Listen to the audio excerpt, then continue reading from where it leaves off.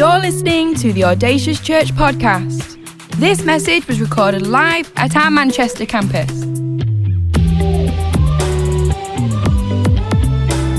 We know this is a great investment into your life, so tune in, listen up, and stay focused.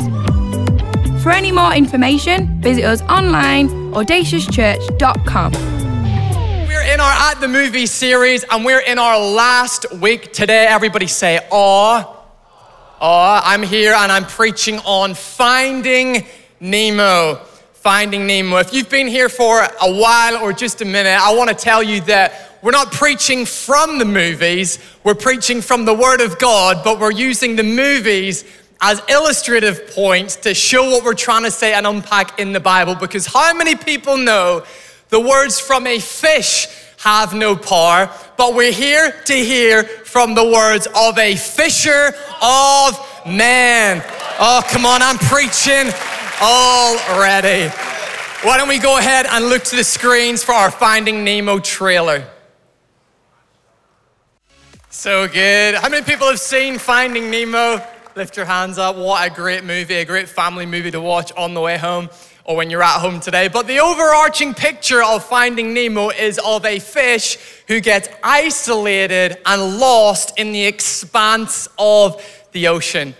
I reckon all of us in life have had those moments where we've been lost, or we've had the feelings or symptoms of having been lost. Maybe it's for you, it's been you're logging on and you've got that Zoom interview online. You're logging onto your computer, you're logging on just in time, but you can't find the Zoom link anywhere. Panicking, it's lost, you've no idea. Maybe it's been, you've been out for your shop, you've been going down the aisle, picking out your dinner, it's a good day so far, and you turn around and the kids have vanished. And you have no idea where the kids are and you're freaking out. We've all had those times, haven't we, where we felt lost or had the symptoms of being lost.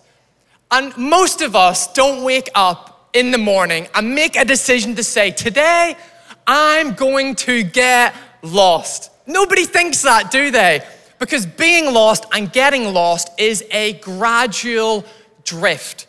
Micro decisions that compounded over time cause us to end up being lost and isolated, ending up in places that we never want to end up in the first place. And the danger for us today, church, is we can go on this drift journey from our most meaningful relationships in life. I want to suggest today that our most meaningful, deepest relationship in life should be with Father God. But what happens is because of the drift, we can over time fall out of connection with our most meaningful and deepest relationship. Why does that happen? Because of challenge. The challenges of life come our way, we panic, we freak out, we grasp at straws, and suddenly in almost no time at all, we feel distant from God. Maybe it's the material world is really enticing. Oh, if I just had more of that stuff, if I just worked more hours in work, I could get that car and we could live that lifestyle. And before we know it, we have drifted from our most meaningful relationship. And I want to suggest today, church, we can't afford to drift from the heart of God, from our most meaningful, deepest relationship that we have. Jesus tells a story of a young son who drifts from his most meaningful relationship with his father. It's found in Luke 15, and it's 14 verses. But I know that at Central, you guys love your Bible.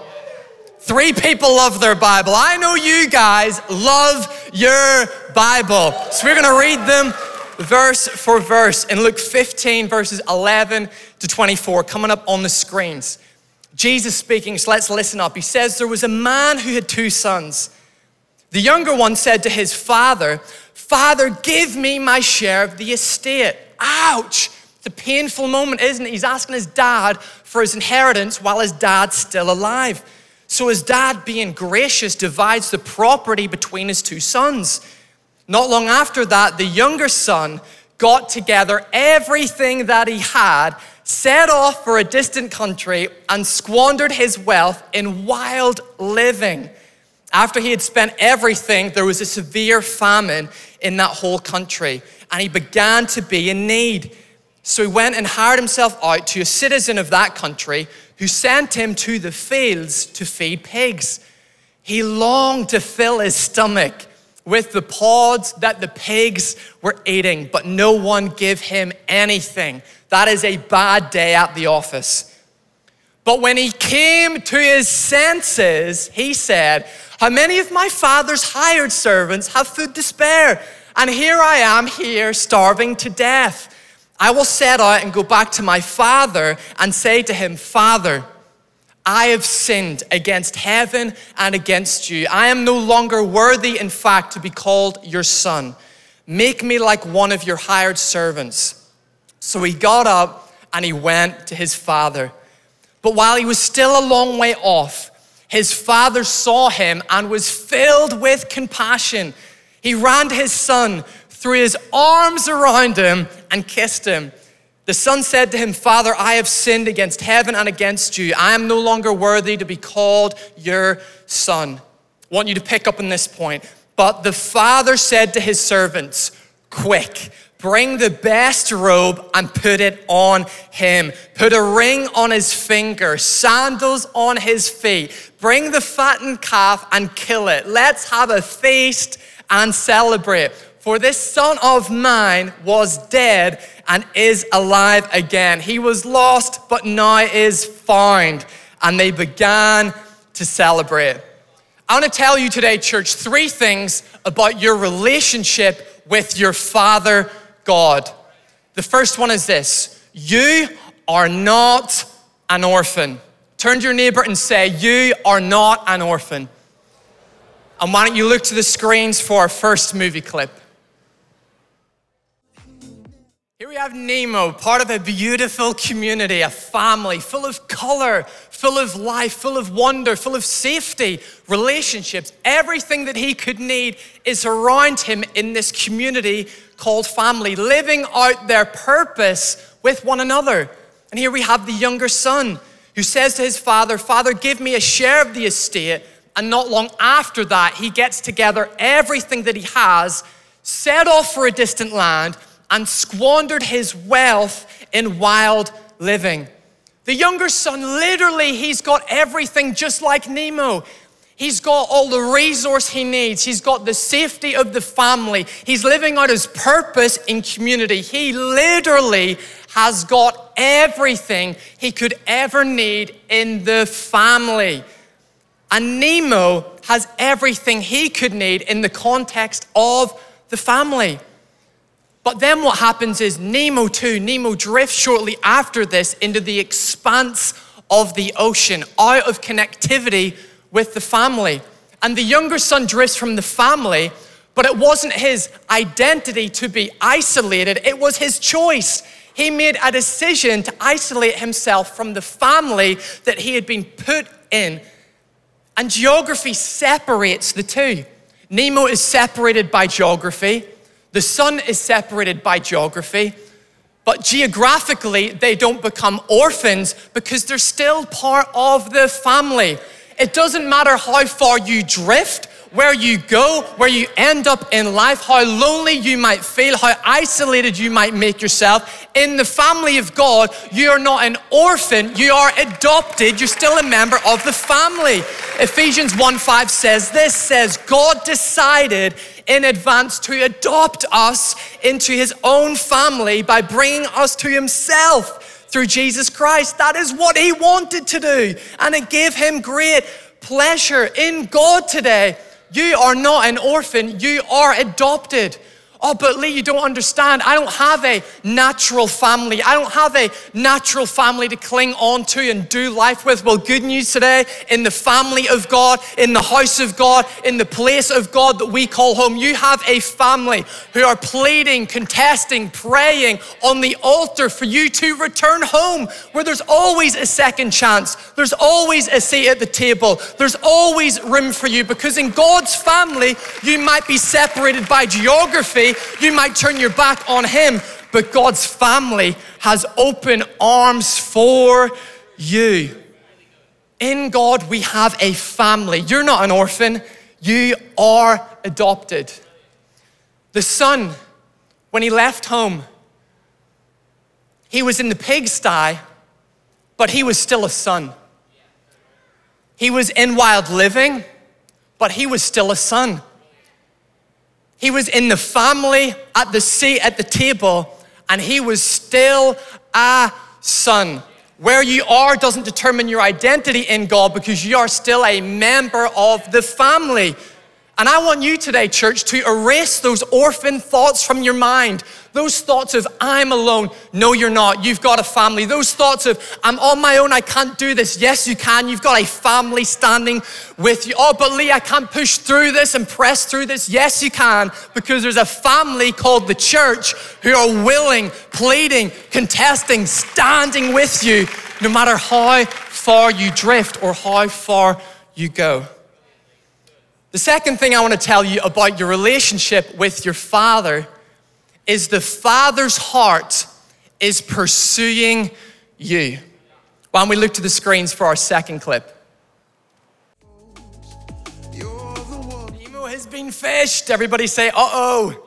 He's been captured, he's gone. Who knows where he's going at this point? And his dad, Marlin, is fiercely pursuing, chasing Nemo with everything that he had, full of compassion.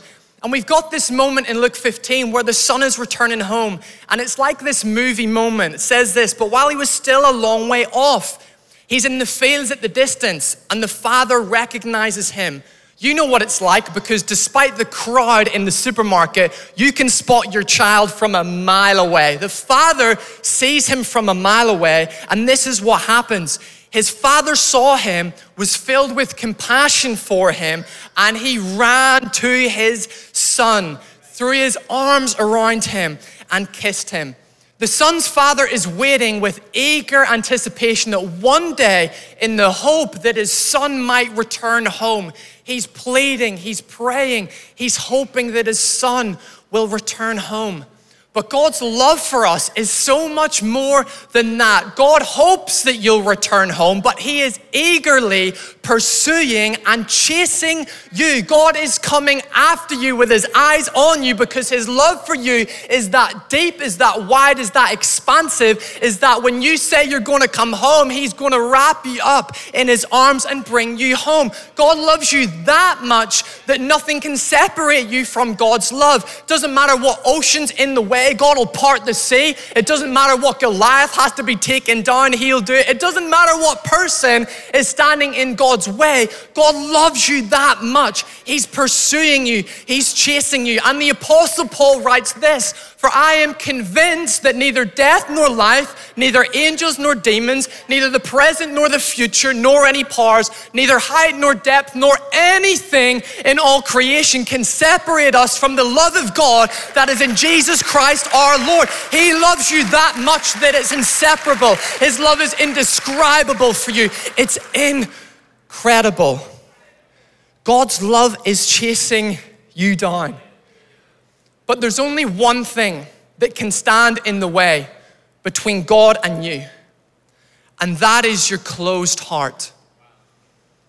Today, church, what are you closing the door of your heart on to God? God, you've got full access to my life, except for my career. God, you've got full access to my life, except for my marriage. God, you have full access to my life, except for my addictions. God, you have full access to my life, except what I watch online when nobody's looking. God, you have full access to my life, except my kids. They're off bounds. God, you have full access to my life, except. The Bible says in Psalms 34 verse 8, taste and see that the Lord is good. Blessed are those who take refuge in him. Today, church, I want to challenge you to open up your heart to God, to allow him full access, because when you taste and see that the Lord is good, you'll find out that the only thing that the world offers is average, is all right, is okay. But God offers a life in full color. You've been living in black and white. You think it's great because it's all that you see.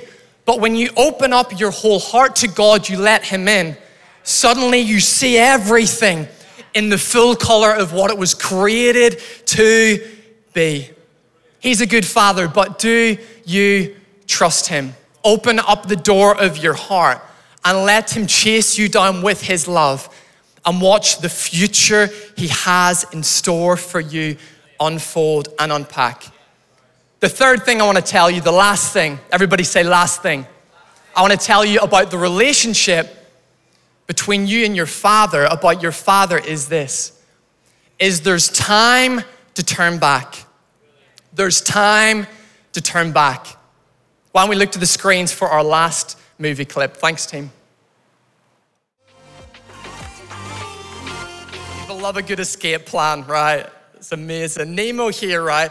He's been captured, he's in a container, he's in the tank. And not only has his life become a vast ocean full of color, boundless, endless, he's suddenly been confined to a tank. And not just any tank, he's in a fish tank at the dentist's. How many people like going to the dentist's? No hands in the room. He's in a fish tank and he's at the dentist. How much worse could it get for Nemo? But there comes this point in Nemo's journey where he's got these friends in the tank. He's made some new mates. He's getting fed. He got life pretty easy at this point.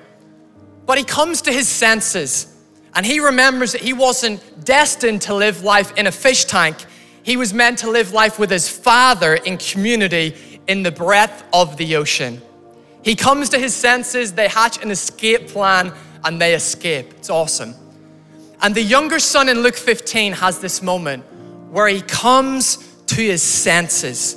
The Bible says it like this: when he came to his senses, he said, how many of my father's hired servants have food to spare? And here I am, starving to death. I will set out and go back to my father and say to him, Father, I have sinned against heaven and against you.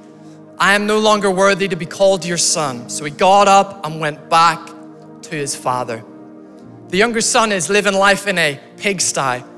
He was in the fullness of the estate, in purpose with the father and with the family. But because of the temptations of life, addictions, hang-ups, the stuff that looks good, he ends up in a pigsty. But he comes to his senses and he realizes this wasn't the life that I was created for. I've got to go back and be with my father. Have you had a time where you've come to your senses? When I was 17 years old, I used to catch a bus from Cumber, the town I was from, to Belfast, the big city. And it was a bus I would catch for the parties. 17, living a wild lifestyle, trying to search for things that would fill the gap in my life and in my heart. Couldn't find it. Partied more, couldn't find it. But it was that bus I'd ride from Cumber to Belfast every Friday night.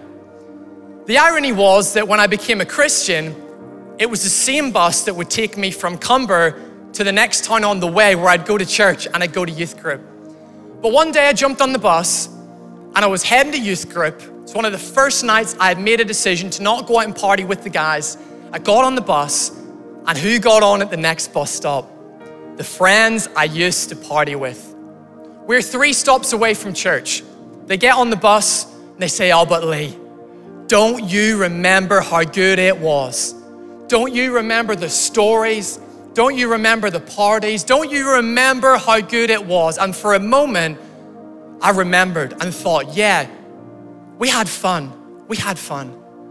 And now we're 2 stops from church. And I have this moment, I come to my senses moment, where I realize that's the life I used to live, but that's not the life I was created to live. But my friends are on the bus, and they're saying, but Lee, don't you remember? It was so good. Stay on the bus. Come to Belfast with us. Don't go to church. Come to Belfast. Let's party and let's relive the good old days. 1 stop away. I'm in this tension moment, being pulled one way by my friends and feeling God speak to me to pull me the other way. Come to church. Get off the bus. And on the stop, I look my friends in the eyes and I say to them, sorry lads, I'm going to church. And and I got off the bus, and that night made a decision to live my life in the purposes that God had for me. Some of you today are on the bus.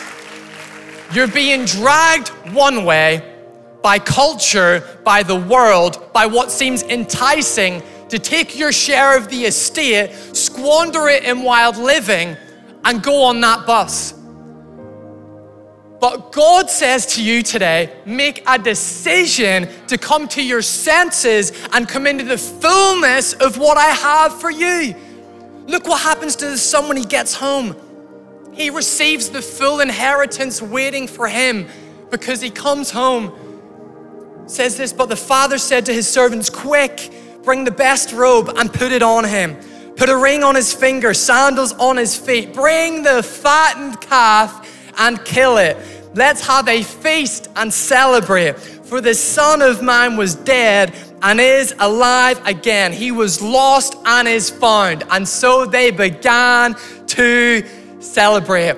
Audacious Church, there is time to turn back. You don't have to ride that bus anymore of what culture tells you should do.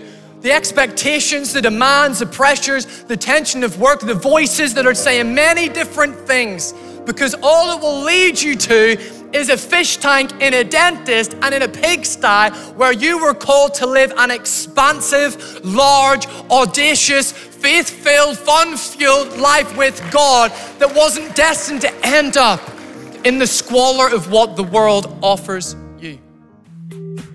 Thank you for listening to this Audacious podcast. For any more information, visit us online, audaciouschurch.com. We'd love for you to join us at one of our campuses, Manchester, Chester, or online, every Sunday, 10 a.m. and 12 p.m.